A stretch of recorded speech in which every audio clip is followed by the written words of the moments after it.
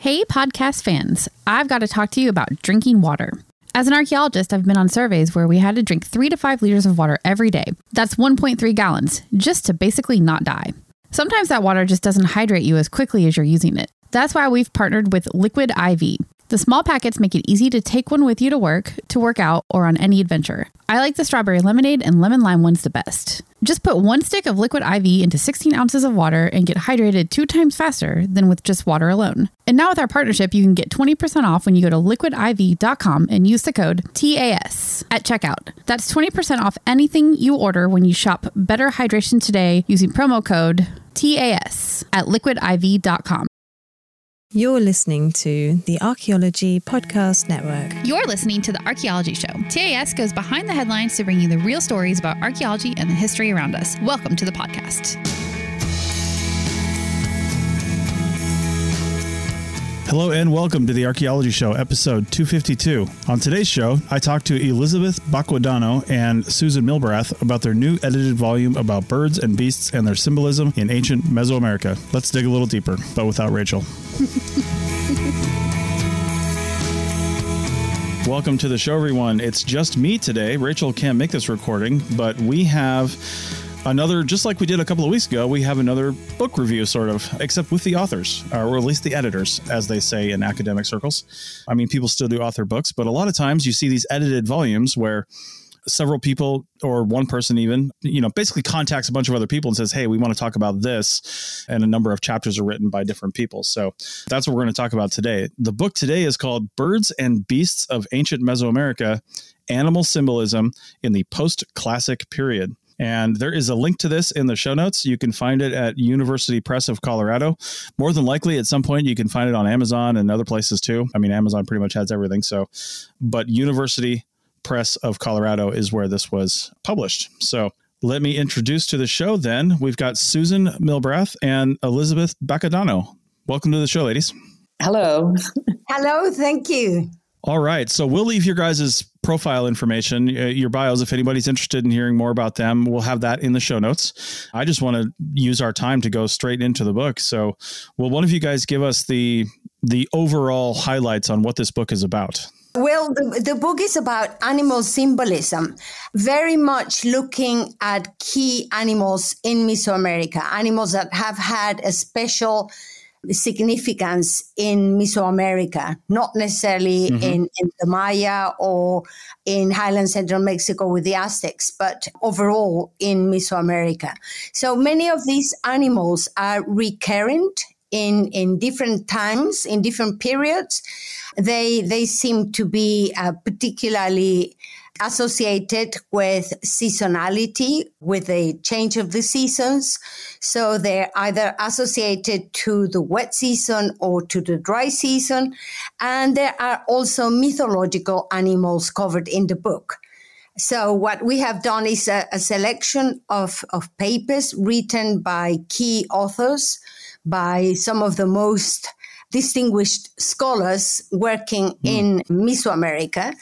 So we are very lucky to have a book written by people who have specialized in the different creatures that we are covering in the book in one way or another. I would add that some of the animals that are represented in the book are not ones that, you would think of as being, important mythologically, such as the quail. The quail was sacrificed to the sun on a daily basis. And there's a reason for that that's given in the book by Elena Maceto, who has studied this imagery. And she has found that the quail, because of its spotted belly, came to be recognized or symbolically linked to the night sky because it looked like it had a starry sky on its body. So to get the day to rise, the sun to rise, you kill the night. Wow. Tough day for quails, I guess. Yes. In Mesoamerica. Can you guys, now the audience for this show is not necessarily archaeologists. We have a lot of people from around the world with different backgrounds. Can you give your, academic definition of symbolism real quick so we can understand and be on the same page with that? Yeah, well, symbolism is basically what defines those creatures. What are the characteristic? What are the traits that are symbolic of those animals? For example, we were talking about seasonality and how the change in the seasons is associated, for example, with snakes that change skin, or also with toads and frogs that metamorphose and that change their nature. So animals that have very specific symbols, for example, the hummingbird waking up at the beginning of the rainy season, coming from hibernation when the rainy season starts. So these animals that have connections with a specific realms, for example, the eagle with the sun or with the sky, because they fly very high up. So they're closely to the sun, or so it seems. Okay. Other creatures that are more terrestrial, for example, the jaguar has aspects to do with the earth and also to do with the underworld, but it depends on the context. So many of the traits of these animals are very specific to context. So the context dictates what we are looking at. If we find a female context, or if we find animals that are associated with warfare, such as jaguars or eagles or hawks or pumas.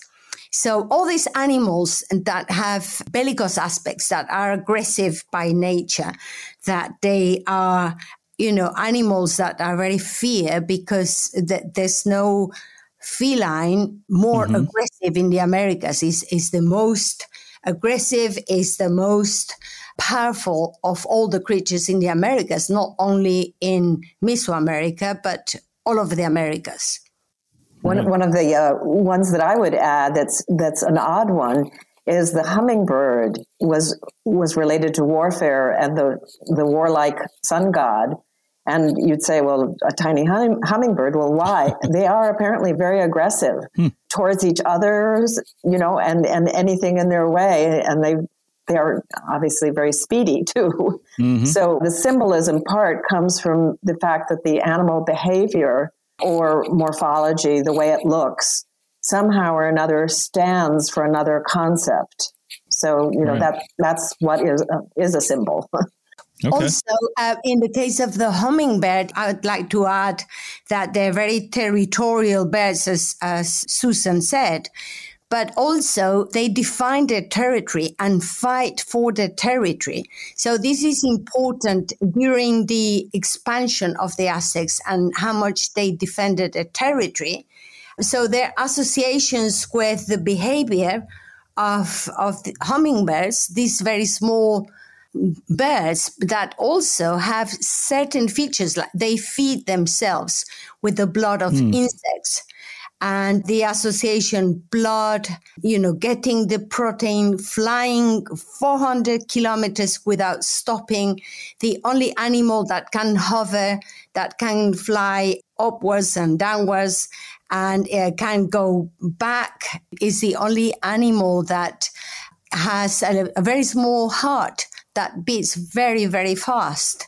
So it's all this number of symbols that make this bird very special. It's also an American bird. It doesn't exist in other parts of the world. It is, and when it does, it's not native but to the Americas.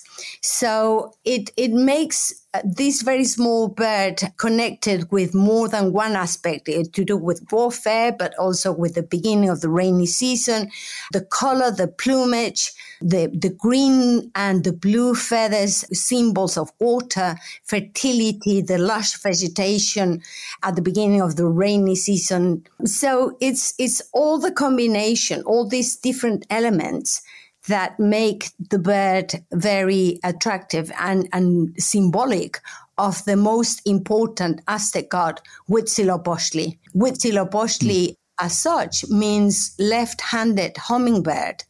So the hummingbird in Nahuatl is called Huitzilin. So it's a hummingbird in Nahuatl, Huitzilin. So the tribal god of the Aztecs, the most important Aztec god, as well as, the innovation in the Aztec period, in the Aztec pantheon.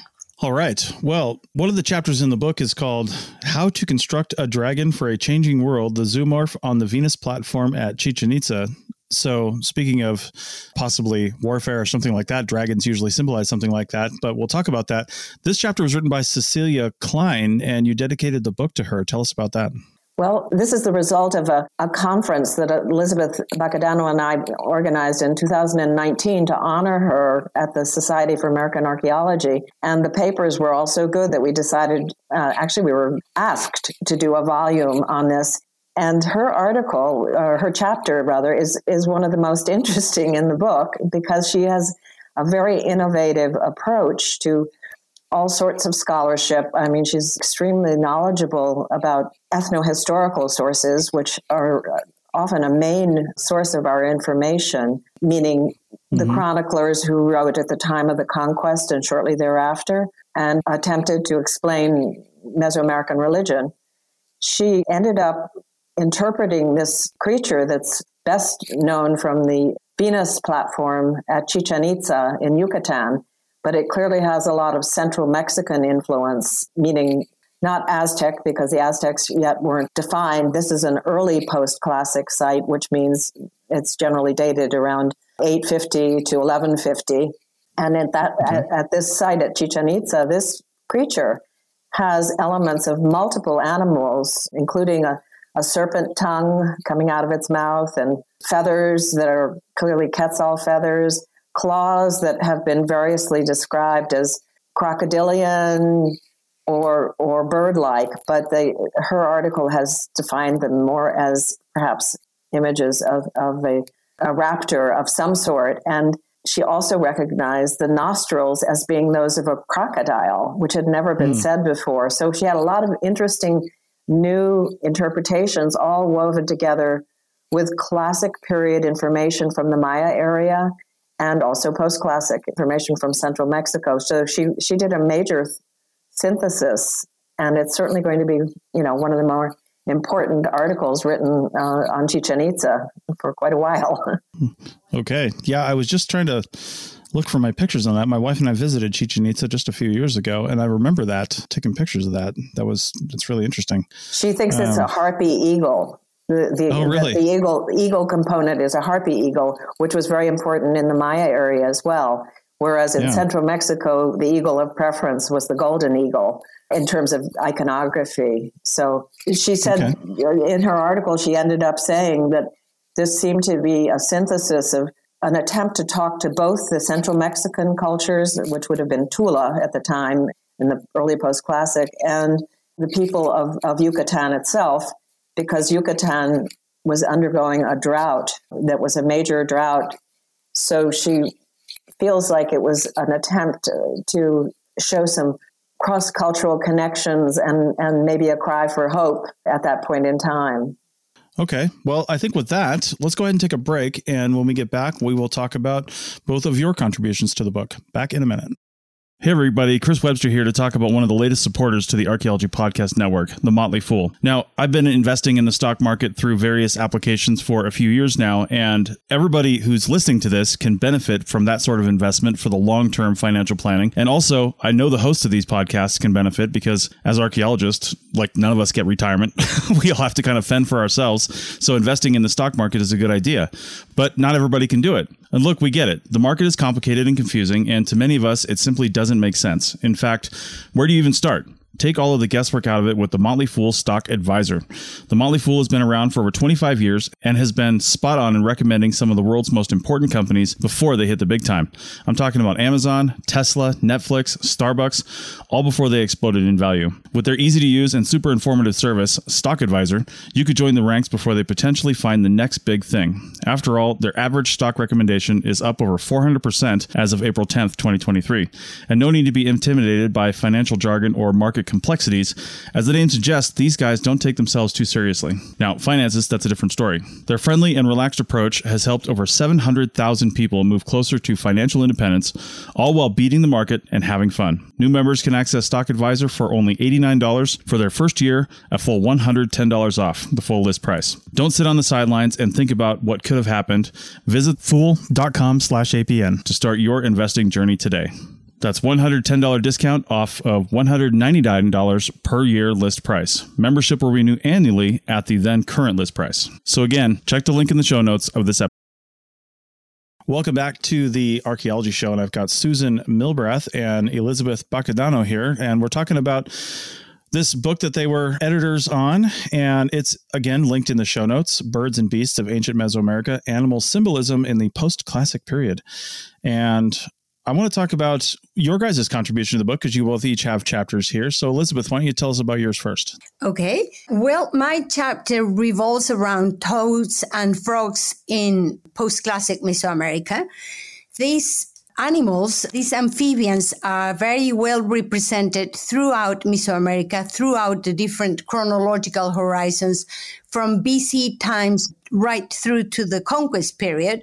And of course, they continue to be important in some villages and in some places in Mexico where they still follow the traditions of honoring mountains and climbing to see when the rains are going to come. So they're very closely associated with the change of the seasons.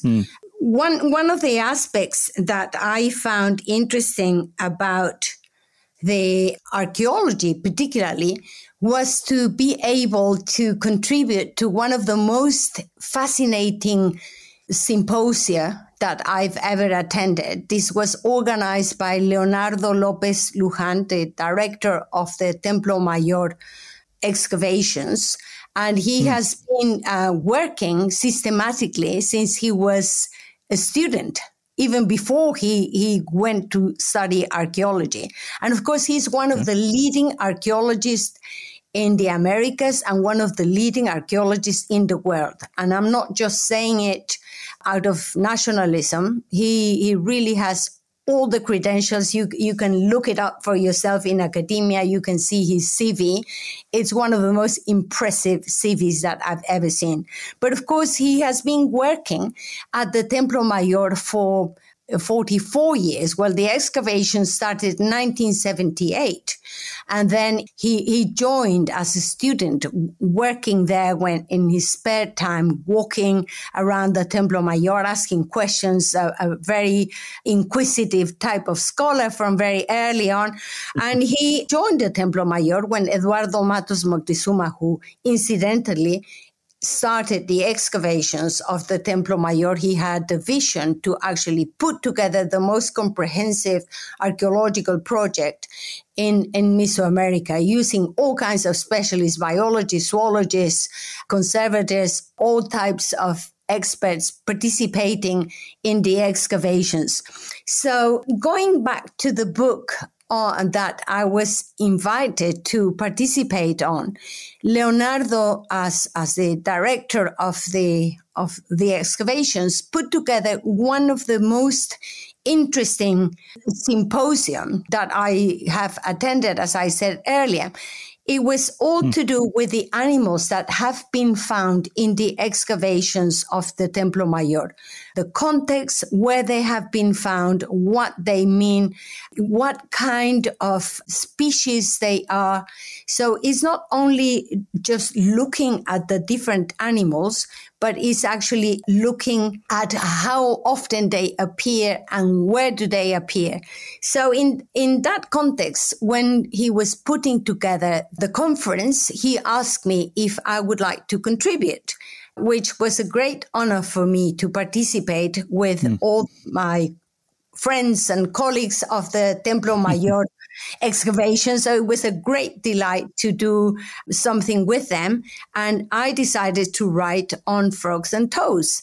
Unfortunately, even though this animal reproduces very easily in large amounts, and there are many frogs and many toads, there are not many skeletal remains found at the Templo Mayor excavations, the most important Aztec temple.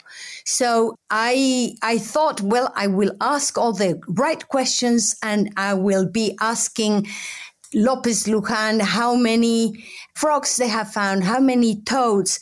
To my surprise, there were only 4 amphibians found in the excavations for an animal that even has a little temple facing the temple of Tlaloc, the god of rain. Mm-hmm. It's very interesting that there are no skeletal remains. So this was something that through the work that I did, I had to use what's available. So the only thing that I could find a lot of information was to do with garments, different types of jewelry where frogs are depicted, or frogs and toads.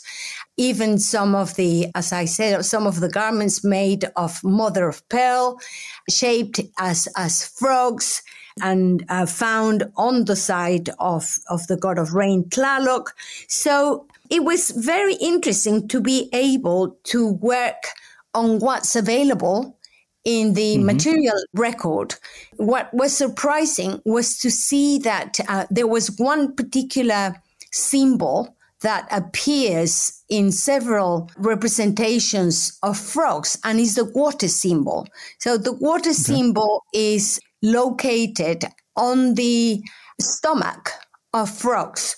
So that particular symbol is important because obviously water is important for agriculture, particularly for agricultural societies. So when you actually see the water symbol and where it appears, I started asking myself, why this particular symbol, and why is it placed on the stomach as anywhere else? So I started looking at the biology of amphibians and realized that frogs and toads sit on puddles. When the rain comes, they go and sit on these little puddles or ponds that have little water to absorb the water. So they drink water through their seed patch. They actually absorb the water there. And of course, the Aztecs were the great at observing nature, at looking at what happened. And they put together the water symbol with what these creatures did and how they behaved. So I discovered by reading books on biology and zoology that these creatures actually have the seed patch very well localized, and is to do with the consumption of water.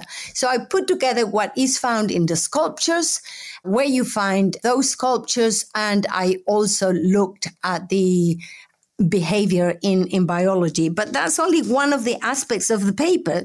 Another aspect that I was very interested in was at looking how certain offerings found in the excavations of Templo Mayor have different layers, and those layers have an important symbolism.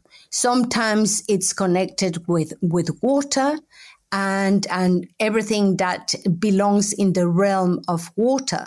For example, you get frogs and you get fish, and you have sand and creatures that belong in watery environments. So what is interesting as well is to see that this particular level of the offerings is depicted in sculptures of reclining figures called chacmol. Chacmol is the name given to men who hold vessels in their midsection that seem to be reclined. And if you were to lift those sculptures representing reclined men, if you were to lift them up, you would find that on the underside, there is a carving exactly of the same creatures that you find in the offerings. So you have frogs, you have fish, you have water indicated as wavy lines. You also have different types of shells, conch shells.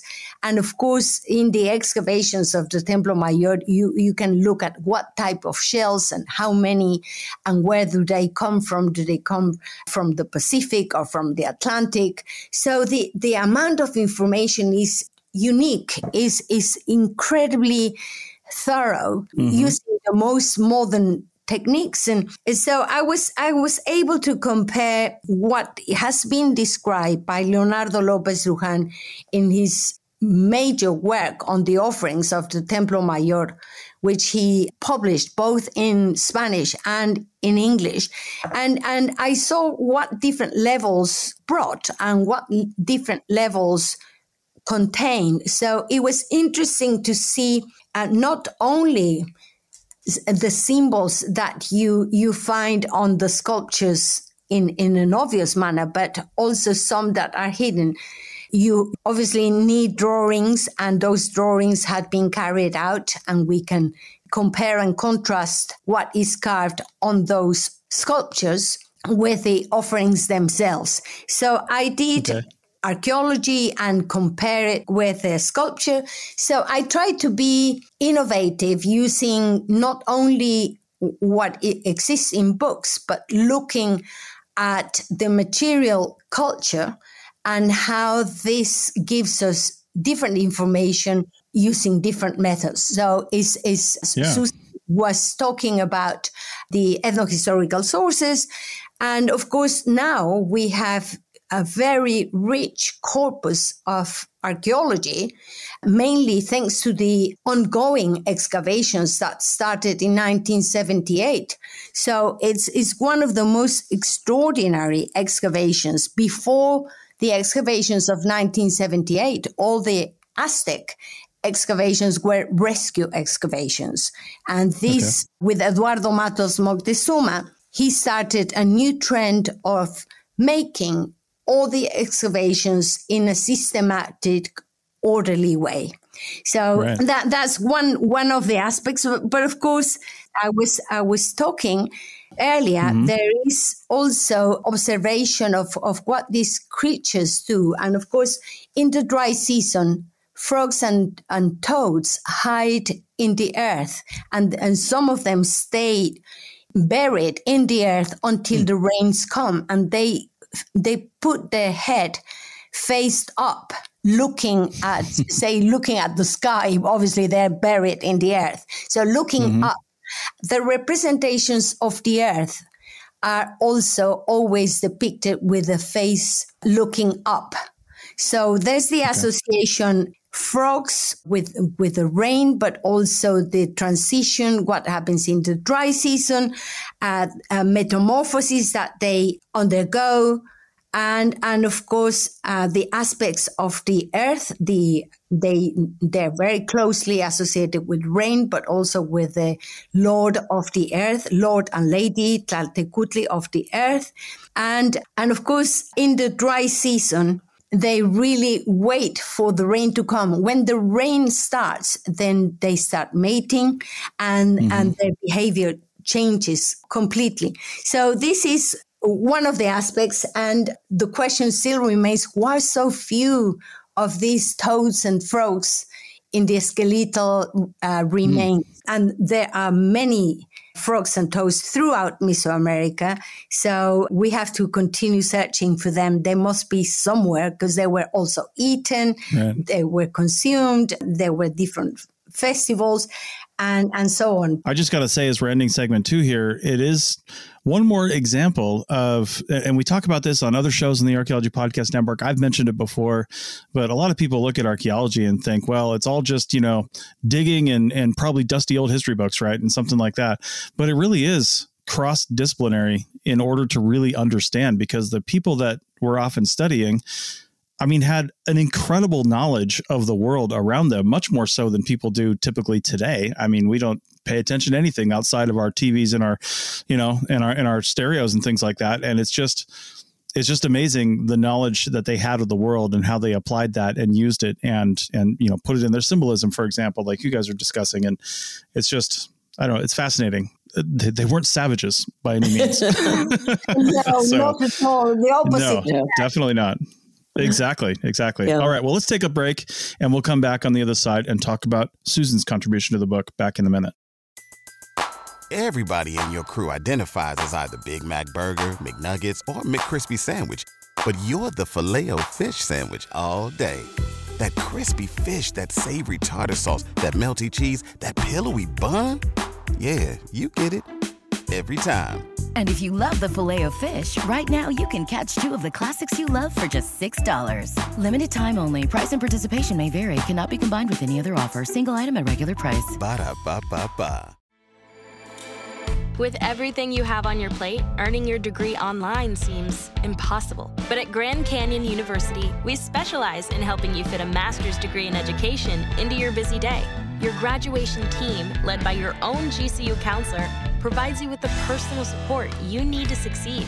Achieve your goals with a plan and team behind you. Find your purpose at Grand Canyon University. Visit gcu.edu. Welcome back to the Archaeology Show. This is the third and final segment. And Susan, I want to go to your chapter now. We didn't quite have time to do it last time, so we're going to talk about it now. Your chapter was called Animal Symbolism in the Calendar Almanacs of the Codex Borgia and links to post-classic imagery in Mexico. And we actually did, I think it was around this time last year, we did a whole podcast on this show on calendars. You know, it was the end of the year and, you know, dealing with daylight savings and stuff like that. And it was interesting. And the calendars of the Maya are just fascinating, and the whole Mesoamerican area. So let's hear what your chapter was about. Well, my culture area in this case is Central Mexico, although I've done a lot with Maya. One of the interesting things about Central Mexico is their calendar is very similar to the Maya, but they ended up recording month dates that were not the same as the Maya. So we sometimes have to try and piece together exactly what time periods they were referring to. So this chapter, I attempted to show that a certain section of, I would think, the most famous codex from Central Mexico that dates to the pre-conquest time, before the conquest, the Codex Borgia, how it records actual dates in the calendar that can be called real-time dates. And with that information that has only recently been noticed, shall we say, in the last 15 years or so, people have started to realize that what are called calendar round dates can be placed in real time. So with that in mind, I've worked on the calendar inscriptions of the Codex Borgia to try and find out exactly what time periods, what events are shown. And in this particular chapter, I focused on a set of pages that are called a directional almanac, because it shows essentially 4 scenes that are each one a different scene associated with a different cardinal direction, the classic, north, etc. When we got to the point where we could start to read the calendar glyphs, these pages have specific dates that fall in what is the last month of the Aztec calendar. Now, the Codex Borgia was painted in a neighboring community in the Puebla, Tlaxcala area, rather than in the Valley of the Mexico where the Aztecs lived, but they shared a similar calendar. And so we're able to say that these scenes all relate to the last month of the Aztec year, also known from Puebla, Tlaxcala area, because we have the Relaciones de Tlaxcala that tell you about the calendar. So knowing that, it's interesting that they all show scenes showing the erection of a world tree, as if this belonged to a specific kind of world renewal ceremony, like our New Year. And indeed, when we go to the Aztec calendar, the last month of the year, Izcalli, also has the erection of world trees and the concept of world renewal. So that allowed me to kind of set these pages in the context of what I would say would be chronological time. But then I became interested in the amount of iconography that refers to animals. There's a lot of animal sacrifice. There are animals represented as attacking other animals or attacking, in some cases, humans. So in terms of the 4 pages, one of the most important images is essentially decapitated quetzals on a tree of sacrifice, quetzals on flowering vines around a jeweled tree, which all are associated with the East, and a fire serpent with a fire drill. Well, actually, Iskali was the month in which they drilled a new fire every year, to symbolically renew the year. So we had all these scenes that can now be placed in some kind of symbolic context. Crocodiles, jaguars, eagles with feathered serpents. And in one case, the eagle is trying to take a rabbit out of the jaws of the feathered serpent, which would seem just very weird, since, it's just hard to explain unless you understand the symbolism of Central Mexican iconography, wherein the rabbit is often a representative of the moon. And the feathered serpent is often a representative of the planet Venus, and the eagle is often a representative of the sun. So in that case, it seems to be an astronomical image. But more important, these animals also turned out to be central to the Central Mexican calendar, shared again by Tlaxcala and the Aztecs. And half of the day signs that are part of a unique 260-day calendar refer to animals. And so the first actually day sign in the series of 20 day signs that were used repeatedly with 13 numbers, 13 times 20, 260. Mm-hmm. With the first animal is the crocodile, which stands for the first of the day signs. And then the lizard is the fourth. A serpent, a feathered serpent, is the fifth. A deer is the seventh.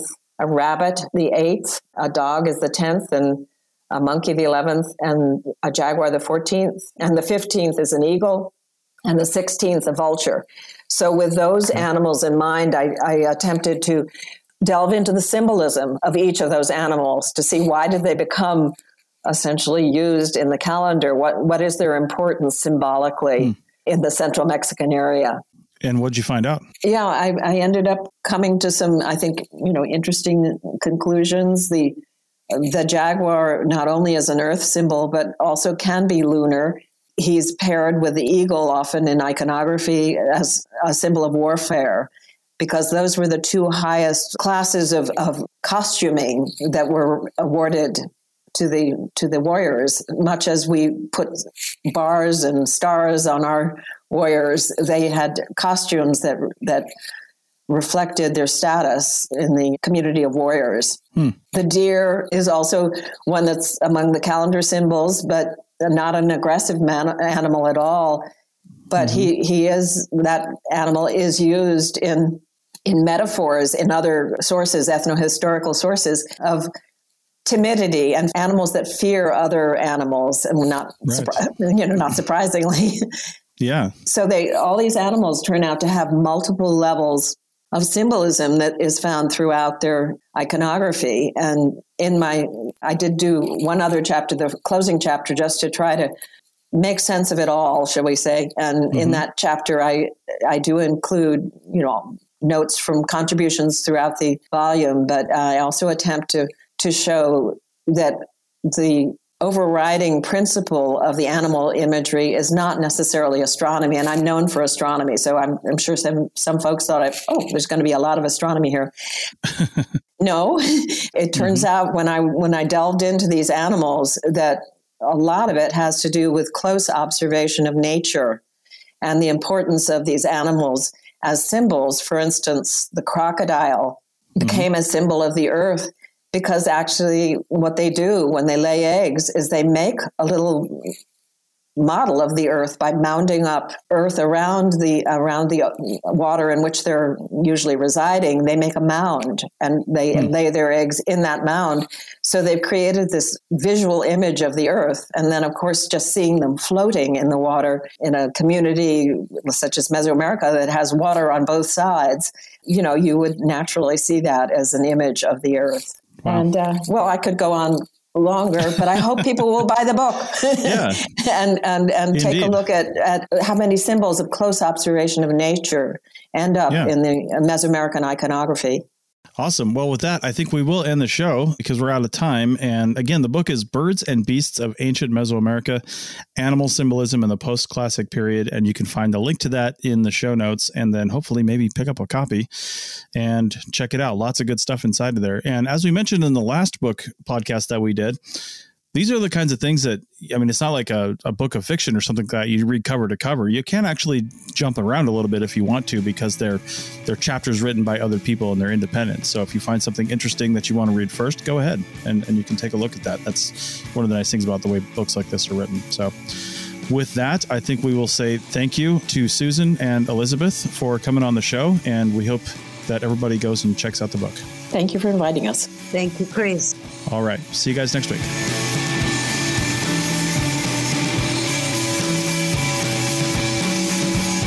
Thanks for listening to The Archaeology Show. Feel free to comment and view the show notes on the website at www.arcpodnet.com. Find us on Facebook, Instagram, and Twitter at ArcPodNet. Music for this show is called I Wish You Would Look from the band Sea Hero. Again, thanks for listening and have an awesome day.